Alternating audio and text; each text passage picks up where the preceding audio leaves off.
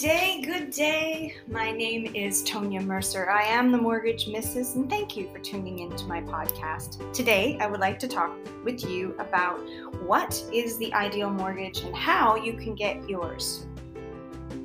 Oftentimes, people believe that the most important question to ask when seeking mortgage guidance or mortgage financing is, what is your lowest rate? And while that is a very important aspect of mortgage financing, it's actually not the most important question or the most important determination into whether or not you have the ideal mortgage.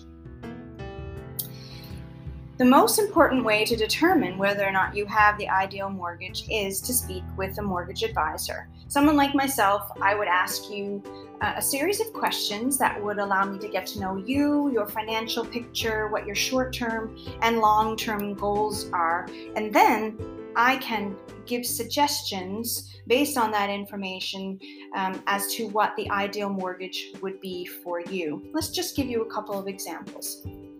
Let's say that you are interested in purchasing an investment or rental property and having access to money over time to maintain the property and make any improvements or maintenance necessary along the way is important to you. Well, I would potentially recommend a line of credit mortgage in a situation like this. And that rate and the terms and conditions of that particular type of mortgage may be different than a fixed or variable rate mortgage, but it might be the ideal mortgage for you. Let's say you are considering relocating to Newfoundland, you're accepting a transfer, and you know you're going to be here, and this is something that has exactly this scenario has happened with one of my clients. They came here knowing that they would be here transferring for just a short period of time, 2 to 3 years, but they did not want to pay rent. So they decided to purchase a home, but knowing that they shared with me their intention was not to stay here for a long period of time, my recommendation in that scenario was for them to take a variable rate mortgage so that they could get out of the mortgage paying as little penalty as possible and be able to move on taking as much of the equity as they paid in as possible. So that would be the ideal mortgage for them. Let's say that you are getting close to retirement, or you are retiring and you are going to be on, or you are on a fixed income.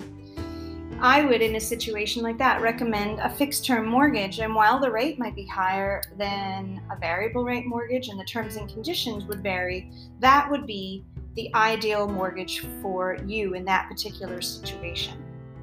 So the best way for you to know for sure that you're getting the ideal mortgage is to work with a mortgage advisor who has access to a wide variety of mortgage solutions.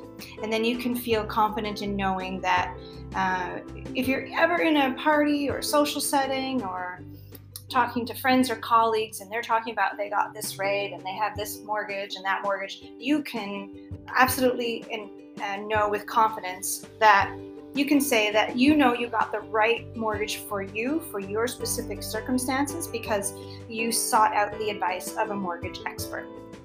I want to thank you for listening. And if you found this podcast helpful and you think you might it might be helpful to someone else, I invite you to share it. And I wish you a great rest of your day and do something kind for someone today.